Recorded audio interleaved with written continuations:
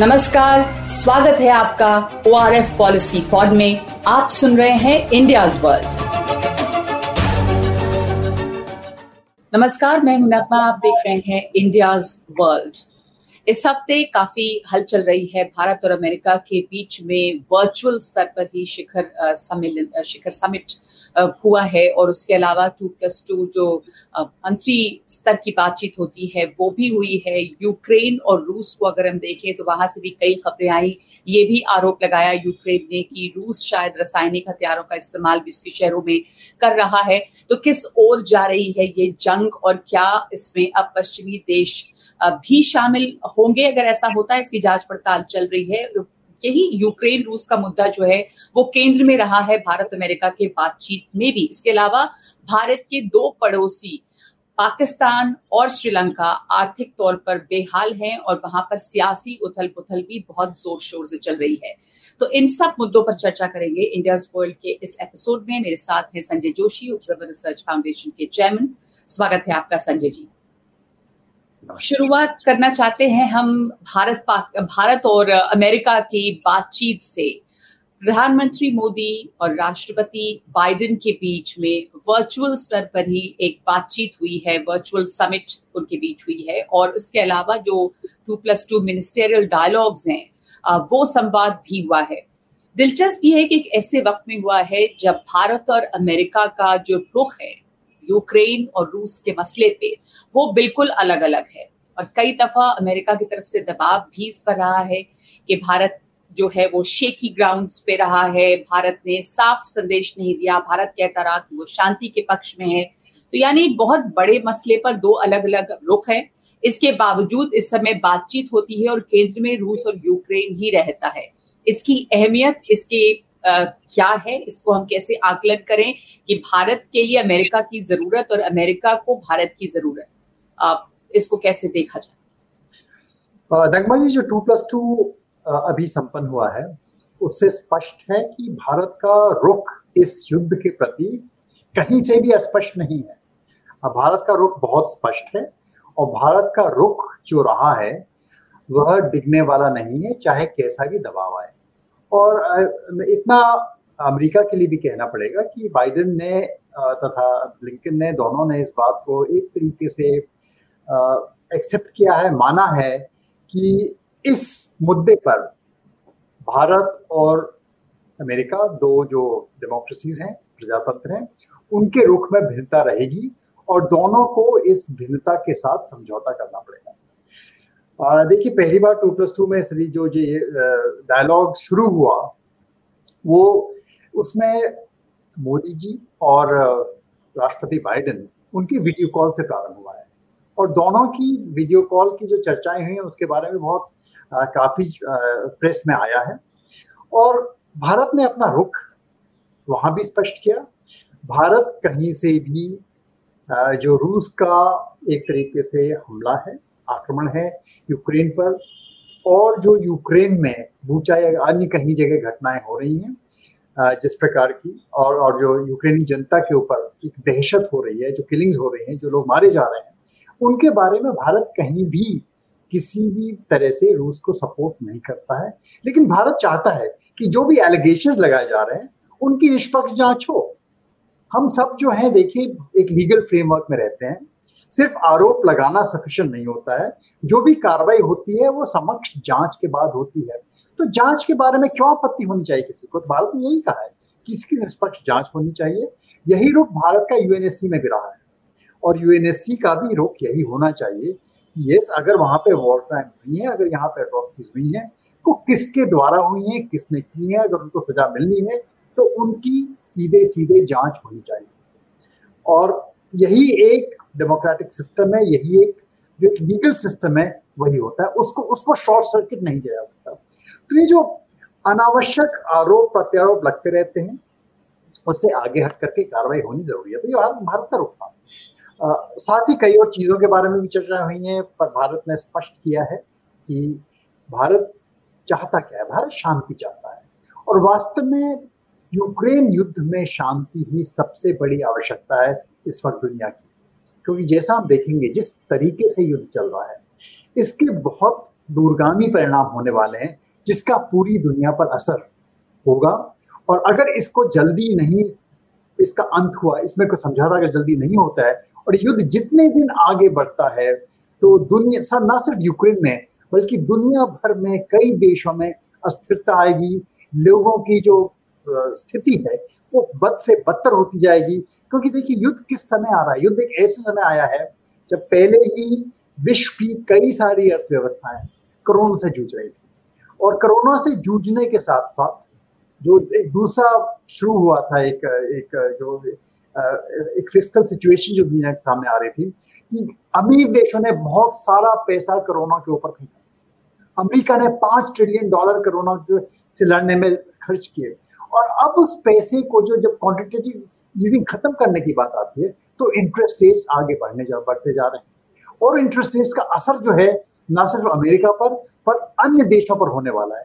तो वो स्थिति आ गई, यूक्रेन युद्ध आया, और तीसरी स्थिति अब ये आई है कि यूक्रेन युद्ध के चलते चलते हम देख रहे हैं कि चीन में फिर से कोरोना की लहर धीरे धीरे कदम आगे बढ़ा रही है, और चीन की जो अर्थव्यवस्था है वो इससे प्रभावित हो रही है। तो देखिए, एक के ऊपर एक ये लगातार इस तरीके की 3 मार ऐसी पड़ी हैं जिससे विश्व की व्यवस्था को, विश्व की अर्थव्यवस्था को, विश्व की सामाजिक व्यवस्था को, पॉलिटिकल व्यवस्था को भारी आघात पहुंच सकता है। तो अगर इससे बचना है, तो जो हमारे हाथ में है, जो विश्व ताकतों के हाथ में है कि इस युद्ध का तुरंत अंत किया जाए, वो सबसे बड़ी इमरजेंसी हो जाती है। वो आज सबसे बड़ी इमरजेंसी, यहाँ शांति बहाल करना बहुत जरूरी है।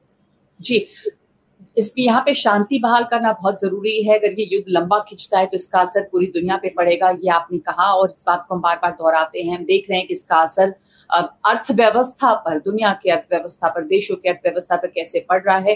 भयानक महंगाई और इन्फ्लेशन अलग अलग देशों में है, और पाकिस्तान और श्रीलंका की जो बदहाली वो सामने, जिस पर हम आगे चर्चा करेंगे। पर इस समय जब यहाँ तक युद्ध खत्म करने की बात है, ऐसा लगता नहीं है कि युद्ध किसी खत्म होने के मोड़ तक पहुंच भी रहा है, क्योंकि राष्ट्रपति पुतिन ने एक नया कमांडर नियुक्त किया उस इलाके के लिए, जिनको सीरिया की कसाई के नाम से जाना जाता रहा, और अब उनका मकसद है कि वो पूर्वी यूक्रेन में जबरदस्त और आक्रमण करें और कब्जे में लें। तो लग रहा है कि युद्ध तो लंबा खिंचने की जो पूरी योजना है वो है पुतिन की, और ऐसे में जिस तरह के नरसंहार की बातें सामने आ रही हैं, जिसपे जांच होना है, वैसे में दबाव भी पड़ता है उन देशों पर जो खुलकर इस चीज की आलोचना नहीं करते हैं। जी हाँ, देखिए, आलोचना का सवाल है।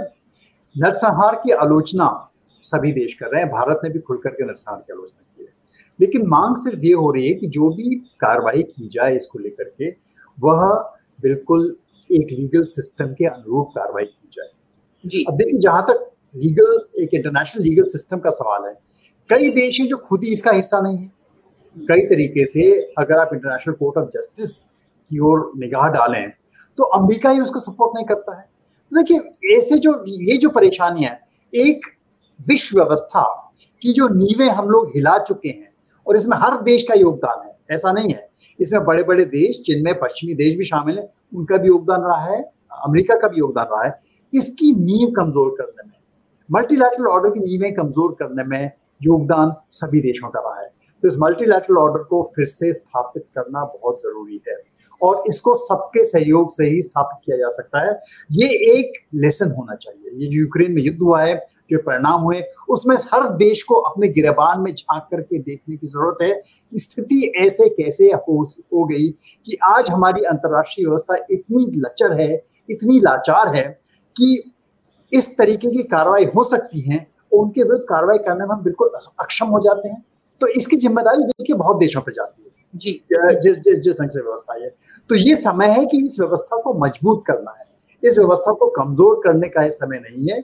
अगर क्योंकि इसको हम कमजोर करते हैं तो जो परिणाम है वो आगे और भी घातक होते जाते हैं। देखिए, अमेरिका के भी हित में नहीं है। अगर वास्तव में आप देखें, अगर कई लोगों का कहना है कि इसकी वजह से आज अमेरिका ऐसा नहीं कि अछूता नहीं है, अमेरिका में आज इन्फ्लेशन 8% के ऊपर पहुंच चुका है। सिर्फ पाकिस्तान नहीं, सिर्फ श्रीलंका नहीं, सिर्फ भारत नहीं, सिर्फ पेरू नहीं, कई देश ऐसे हैं जिनमें अमेरिका भी शामिल है, जहां आज इन्फ्लेशन ऊपर चढ़ रहा है। तो बाइडेन आयोवा भी गए थे, उन्होंने वहां भाषण भी दिया, बहुत जोर शोर से भाषण दिया, और सारा जो ठीकरा है इसका रूस के सर पर उन्होंने मर दिया। वास्तव में ठीकरा मरना चाहिए जो युद्ध के बाद सैंक्शन लगाए गए हैं, जिन सैंक्शंस का प्रभाव हर देश के ऊपर हो रहा है, अमेरिका के ऊपर भी हो रहा है। और एक तरीके की देखिए, ये अपनी अपनी ऑडियंसेस को बताने के लिए एक वर्च्यू सिग्नलिंग, एक होता है ना कि एक तो होता है कि पूर्ण किया जाए, चुपचाप पूर्ण किया जाए, दूसरा होता है कि पूर्ण करते हुए फोटो जरूर खींचना चाहिए कि हम क्या कर रहे हैं, भले पूर्ण हो या ना हो, काम हो या ना हो। तो जो सैंक्शंस लगे उसमें अगर आप देखें, भारत से बार बार कहा गया कि आप तेल क्यों ले रहे हैं रूस से, लेकिन और वास्तव में 2+2 में बहुत सटीक जवाब जो हमारे फॉरेन मिनिस्टर उन्होंने इसका दिया कि भाई जितना भारत रूस से तेल एक दोपहर में लेता है, उतना तो जितना यूरोप एक दोपहर में लेता है, उतना तो भारत साल भर में नहीं खरीदता है। तो आप कहाँ से बात कर रहे हैं कि भारत से बोल रहे हैं कि तेल बंद करें, जबकि यूरोप जो है रोजाना पुतिन को, अगर रूस की बात करते हैं, पुतिन के वॉर एफर्ट की बात करते हैं, $285 मिलियन का तेल रोज खरीदता है उससे, $285 मिलियन। और अगर गैस भी जोड़ते हैं उसमें, तो इस तरीके से $928 मिलियन का तेल और गैस रोजाना यूरोप में जा रहा है। उसके पैसे बराबर यूक्रेन में रूस के पास पहुंच रहे हैं। तो ये जो वर्च्यू सिग्नलिंग है, बस पूर्ण करते हुए फोटो आनी चाहिए, सैंक्शंस हमने लगा दिए अपने लोगों को दिखाने के लिए कि हम ये सब कार्रवाई कर रहे हैं। आज तक अमेरिका ने फर्टिलाइजर्स पे सैंक्शंस नहीं लगाए हैं, क्योंकि मालूम है रूस से आने वाला अगर फर्टिलाइजर बंद होता है तो बहुत और देश प्रभावित होते हैं। अमेरिका प्रभावित होता है, अमेरिका के फार्मर्स प्रभावित होते हैं, ब्राजील प्रभावित होता है। तो उससे और अर्थव्यवस्थाएं जो हैं वो एक कगार पे आती हैं। हो सकता है अमेरिका में रिसेशन आए या ना आए, आने वाले समय में अगर ये युद्ध ज्यादा लंबा चला तो ना सिर्फ पाकिस्तान, ना सिर्फ श्रीलंका, बल्कि यूरोप भी, जिस तरीके की गैस प्राइसेस आगे बढ़ रही है, जो गैस प्राइसेस का इम्पैक्ट आने वाला है, उस पर ऐसा ना हो कि यूरोप खुद रिसेशन में चला जाए, मंदी में चला जाए, जिससे उसके लिए उबरना बहुत मुश्किल होगा। लेकिन इसके ज्यादा बड़े परिणाम, इसलिए मैं कह रहा हूँ जितनी जल्दी ये युद्ध का अंत हो, और ना सिर्फ युद्ध का अंत हो, जो युद्ध के परिणाम स्वरूप सैंक्शंस थोपे गए हैं उनको हटाने की भी आवश्यकता है, उनके बारे में विचार करने की बहुत आवश्यकता है, क्योंकि ये ज्यादा दिन नहीं चल सकते। इसलिए निगोशिएशंस होने चाहिए, और निगोशिएशन जो अभी तक से मैं बार बार कह रहा हूँ कि सिर्फ यूक्रेन में हम कह रहे हैं कि ज़ेलेंस्की और पुतिन की बात होनी चाहिए। ज़ेलेंस्की और पुतिन की बात से समाधान नहीं होने वाला है। जो ये युद्ध है, ये यूक्रेन और रूस का युद्ध नहीं है, ये युद्ध है। यूक्रेन तो बीच में एक मात्र स्टेज बना हुआ है, उसको हर यूक्रेनी के बूते पर युद्ध लड़ा जा रहा है पश्चिम द्वारा। ये युद्ध वास्तव में पश्चिम का युद्ध है, पश्चिम और रूस का युद्ध है, और इसकी रिस्पॉन्सिबिलिटी पश्चिम को लेनी पड़ेगी, चाहे निगोशिएशंस में, चाहे किसी और रूप। जी, और जैसा आपने बताया कि जिस तरह का रुख रहा है, बहुत दोहरा रुख रहा है पश्चिम का, अमेरिका का खास करके, किन चीजों पर आप प्रतिबंध लगाते हैं, किन चीजों पर आप नहीं लगाते हैं, आप अपने डोमेस्टिक ऑडियंस के लिए क्या दिखावा करते हैं और क्या दरअसल है। और जहां तक एनर्जी परचेज की भी बात है, जब ये 2+2 बातचीत हुई तो एक तो ये सवाल उठता है कि इस समय भारत और अमेरिका की जो मुलाकात हुई उसके मायने, एक दो अलग अलग रवैया, रुख आप दिखावे के लिए दबाव भी भारत पे बनाते हैं और कई तरह की स्टेटमेंट्स आती हैं। बावजूद मुलाकात तो अमेरिका के लिए किस तरह की जरूरत है भारत से सभी रिश्ता रखना, ट्रेड को देखिए या आप इंडो पैसिफिक को देखें, और उसके अलावा कुछ कटाक्ष और कुछ बयान इसमें भी आए ह्यूमन राइट्स को लेकर ब्लिंकन की तरफ से कि कैसे अमेरिका इस चीज को देख रहा है, भारत में क्या हो रहा है। पर भारत की तरफ से भी बहुत जैसे तू में होती है, वैसे एक सटीक जवाब आया कि अमेरिका खुद अपने दामन में पहले झांके। तो एक तरफ ये बातचीत चलती है, एक तरफ ये कमेंट्स चलते हैं, इनको कैसे देखेंगे? देखिए, कमेंट्स मेरे हिसाब से दोनों तरफ से जो कमेंट्स आए हैं, एक प्रजातंत्र के लिए बिल्कुल सही कमेंट्स हैं। कोई भी प्रजातंत्र परफेक्ट नहीं होता है, चाहे वो भारत हो चाहे वो अमेरिका हो। जरूरत है, ऐसा नहीं है कि प्रजातंत्र परफेक्ट है, वहां पे ह्यूमन राइट्स अब्यूजेस नहीं होंगे, ह्यूमन राइट्स अब्यूजेस हो सकते हैं, लेकिन प्रजातंत्र में इंस्टीट्यूशंस होने चाहिए, ऐसे इंस्टीट्यूशंस रहते हैं जो इनका समाधान कर सके। तो उनके बारे में डिबेट जरूरी है, और उनके बारे में डिबेट ना सिर्फ उस देश में होती है, हमको कोई आपत्ति नहीं है अगर दूसरे देशों में भी डिबेट होती है। आज अगर अमेरिका में ह्यूमन राइट्स अब्यूजेस होते हैं तो उनकी डिबेट भारत में भी होती है। भारत में अगर कुछ होता है तो हमें भी आपत्ति नहीं होनी चाहिए कि अमेरिका में उसके बारे में डिबेट हो, क्यों नहीं हो? हम लोग डेमोक्रेसीज हैं, कोई डेमोक्रेसी परफेक्ट नहीं होती है, और यही तरीका है, यही चेक्स एंड बैलेंसेस है। एक ओपन सोसाइटी में अगर हम वास्तव में, चाहे अमेरिका है चाहे भारत है, प्रजातांत्रिक देश हैं, तो इन विषयों पर चर्चा होना बहुत जरूरी है, और पब्लिक स्पेस पे चर्चा होना बहुत जरूरी है, क्योंकि कोई भी सरकार परफेक्ट नहीं होती। हर सरकार की अपनी अपनी कमियां होती हैं, और हर तरीके से अगर एक डेमोक्रेसी वास्तव में लोगों को फ्रीडम है, फ्रीडम ऑफ स्पीच है, ह्यूमन राइट्स हैं, तो ह्यूमन राइट्स हर देश में हर जगह लड़के ही लिए जाते हैं, एस्टैब्लिशमेंट्स लड़के लिए जाते हैं, चाहे वो अमेरिका हो चाहे वो भारत हो। और हाँ, हमें इस बात पर मेरे ख्याल से गर्व होना चाहिए कि हम आज खुलकर कह रहे हैं कि हाँ, आप डिबेट करिए, हम भी डिबेट करेंगे, और हमारे देश में भी डिबेट होगा इसके बारे में। क्यों नहीं हो? ये होना चाहिए, लगातार होते रहना चाहिए। सबसे बड़ी सुरक्षा प्रजातंत्र की यही हो सकती है। कोई इंस्टीट्यूशन नहीं होते हैं, वहां के लोग होते हैं, वहां की डिबेट्स होती हैं। जी, आपको लगता है कि भारत के रुख में इसमें अगर पहले के मुकाबले, कुछ साल पहले के मुकाबले इस सरकार के इसमें देखें तो नीति में कोई बदलाव भी आया है कि हम खुलकर इस बात, मतलब इससे आप बहुत पीछे नहीं हट रहे हैं, दब के नहीं बोल रहे हैं, शाय अवे नहीं कर रहे हैं, इस बात को माने, और इसका तीखा एक जवाब भी आया है। यहाँ पे कुछ बदलाव नीति में दिखता है आपको? जी, नीति डेफिनेटली जो है अधिक रोबस्ट है। इतनी जल्दी प्रेशर में आने वाली हमारी नीति इस वक्त नहीं है, और जो इस वक्त की जरूरत है।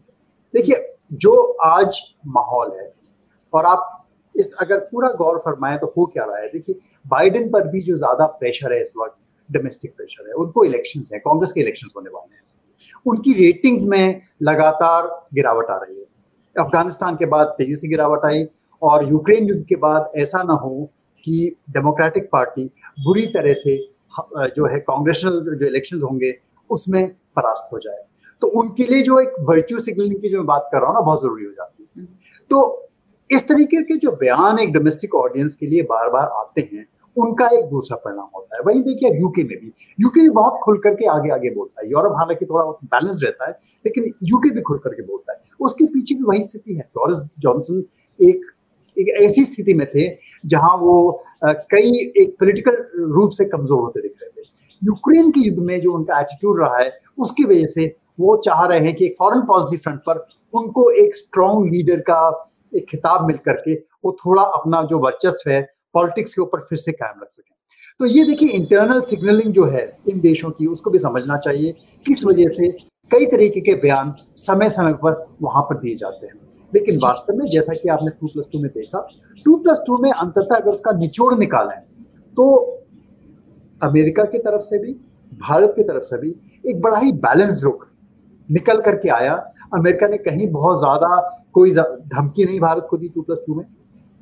कोई इस तरीके की बातचीत आगे सामने नहीं आई कि अगर भारत सैंक्शन नहीं लेता है, तेल नहीं लेता है, या रूस से हथियार खरीदना जारी रखता है, तो अमेरिका उसके साथ सारे संबंध बंद कर, मालूम है नहीं बंद कर। भारत के साथ भारत की जो अपनी स्थिति है, जो पोजीशन है, वो ऐसा नहीं है कि भारत के बिना किसी का काम चल सकता है। तो अमेरिका को भी मालूम है, भारत को भी मालूम है। तो देखिए, निगोशिएटिंग टैक्टिक्स ये चलते रहते हैं, आपस के वार्तालाप, आपस के नोक-झोंक थोड़ी बहुत चलती रहती है।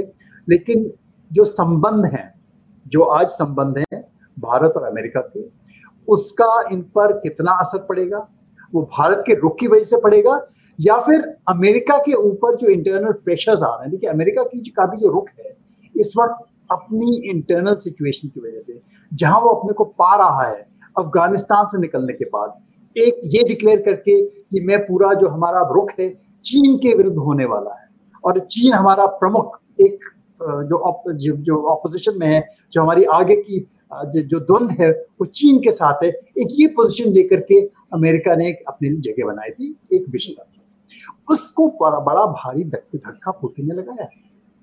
पुतिन ने साफ कहा है कि नहीं, आप नहीं डिसाइड करोगे कि कहां पर आपके चैलेंजेस हैं, आपके चैलेंज तो दुनिया डिसाइड करेगी। और अब अमेरिका के सामने जो समस्या आ रही है, वो समस्या ये है कि क्या वो दो फ्रंट पर, इस जो ये नए कोल्ड वॉर की बात हो रही है, तो ये नए कोल्ड वॉर पे चीन और यूरोप दोनों को फ्रंट बना करके इस स्थिति में है कि लड़ाई लड़ सकता है। बहुत बहुत बहुत मुश्किल है अमेरिका के लिए, और अमेरिका को ये अच्छी तरह मालूम है। तो इस स्थिति से कैसे निकला जाए, किस तरह से एक ढंग से कहें कि यूरोप अपनी सुरक्षा के लिए खुद सक्षम हो सके। इसका कई लोगों का मानना है कि अगर यूरोप अधिक सक्षम होता है तो शायद अमेरिका का इससे जो उसका ध्यान है यूरोप से हट करके वापस जो उसकी मेन प्रतिद्वंदता है चीन के साथ, वहां वापस जा सकता है। लेकिन अगर ऐसा नहीं होता है, अगर अमेरिका फिर ये सोचता है कि वो एक ग्लोबल पुलिसमैन बना रहेगा, यूरोप में भी उसी मुस्तैदी से कायम रहेगा जितनी मुस्तैदी से एशिया में कायम रहेगा, तो ऐसी स्थिति अमेरिका के लिए मुश्किल होने वाली है। क्योंकि अभी अमेरिका जो है अपनी जीडीपी का करीब 2-2.5% डिफेंस पे खर्च करता है। ऐसा करने के लिए उसको 5% तक खर्च करना पड़ेगा वो। और आप ख्याल रखिए कि अमेरिका की इकोनॉमी जो कोल्ड वॉर के समय इकोनॉमी थी अमेरिका की, वो करीब 27% ग्लोबल जीडीपी का उसका हिस्सा था। आज वो घट करके 20% से कम रह गया है। दूसरे देश चीन 14-15% तक आगे आ गया है। तो ऐसी स्थिति में ये जो मुकाबला है, अगर पुराने कोल्ड वॉर के एक इसको फ्रेमवर्क में देखें तो अमेरिका के लिए उसको कायम रख पाना संभव नहीं। तो अमेरिका को भी वास्तव में अंदरूनी तौर से ये भास है, ये भान है कि उसके लिए संभव नहीं। तो देखिए, इस स्थिति को समझते हुए जो पोजीशन ली, और देश भी रिएक्ट कर रहे हैं, रूस कर रहा है, भारत कर रहा है, चीन कर रहा है, लैटिन अमेरिका कर रहा है। सभी देश इस स्थिति को अच्छी तरह समझते हैं और इसीलिए जो इसमें एक कॉन्फ्लिक्ट आ रहा है, जो ये डिवीजन आ रहा है, आप देखें विश्व स्तर पर कि अमेरिका को 100% सपोर्ट नहीं मिल रहा है। देशों की संख्या अगर देखें तो देशों की संख्या में हाँ जरूर अधिकतर देश उसका साथ दे रहे हैं, लेकिन अगर जनसंख्या के हिसाब से देखें तो दुनिया की 55% जनसंख्या अमेरिका के साथ नहीं है। वो नहीं चाहती है, वो या तो तटस्थ है या फिर ओपनली विरोध कर रही है। तो देखिए, एक जो सपोर्ट है उस सपोर्ट में कहीं ना कहीं कमी तो आई है अमेरिका के लिए। तो इस स्थिति से अमेरिका को अपना रुख भी अच्छी तरह मालूम है कि किस तरीके से परिवर्तित धीरे धीरे मॉड्यूलेट करना होगा। ये अमेरिका के लिए बड़ा चैलेंज है। जी, अमेरिका के लिए बहुत बड़ी चुनौती है ये, और अमेरिका के लिए भी ये मुश्किल है कि वो यूरोप में भी और इधर चीन के खिलाफ भी अपनी तैनाती उतनी मुस्तैदी से बनाए रखे। ये समस्या है। और जो आपने बात की कि एक बहुत बड़ी आबादी है जो इस समय अमेरिका के रुख के साथ नहीं है, जिसमें चीन और भारत है, लेकिन चीन और भारत के का रुख जो है उसमें भी फर्क किया है। जैसा कि हमारे फॉरेन मिनिस्टर जयशंकर ने भी जवाब दिया एक सवाल के जवाब में कि अमेरिका भी इस फर्क को पहचानता है। अब ये युद्ध की बात करें और एक आखिरी सवाल इससे कि ये हमारे पड़ोस में श्रीलंका और पाकिस्तान की जो इस समय हालत है, सियासी उथल पुथल और आर्थिक बदहाली, श्रीलंका में तो कंगाली की स्थिति में है, पाकिस्तान में सत्ता बदली है और इकोनॉमी पहले से ही बदहाल थी। इस युद्ध के इसको परिप्रेक्ष्य में अगर देखें, इसका असर भी जैसे श्रीलंका की इकोनॉमी पे कोविड है या युद्ध है, इसका असर पड़ा होगा, ये स्थिति पे पहुंचा चीन का इसमें हाथ, और पाकिस्तान में जो बदलाव हुए हैं उनको इस क्षेत्र के लिए उसके क्या मायने हैं भारत के लिए? देखिए, ये अस्थिरता जो हम देख रहे हैं अपने पड़ोस में, ये अस्थिरता सिर्फ हमारे पड़ोस तक सीमित नहीं रहेगी। ये अस्थिरता अगर ये युद्ध लंबा चलता रहा तो कई और जगह फैलेगी। हम लैटिन अमेरिका में भी देख रहे हैं, पेरू की हालत बहुत अच्छी नहीं है, वहाँ भी प्रोटेस्ट हो रहे हैं, लोग सड़कों पर हैं, और जिस तरीके से खाद्य पदार्थों की कीमतों में उछाल आया है उससे ट्यूनीशिया, इजिप्ट, सेंट्रल एशिया, कई देश हैं जो आंदोलित हो रहे हैं। और डर ये लोगों को हो रहा है कि ऐसा ना हो कि फिर से जो अरब स्प्रिंग वाली स्थिति पैदा हुई थी। अरब स्प्रिंग की ख्याल रखिए, जिस 2012 में जब शुरू हुआ था तो वो फूड प्राइसेस को लेकर के हुआ था, जब रोटी की कीमतें, ब्रेड की कीमतें इतनी बढ़ गई थी कि लोग अफोर्ड नहीं कर पा रहे थे, तो सब लोग सड़कों पर उतर आए थे और वहाँ की जो सरकारें हैं उनके खिलाफ आंदोलन शुरू हो गए थे पूरे पश्चिमी एशिया में।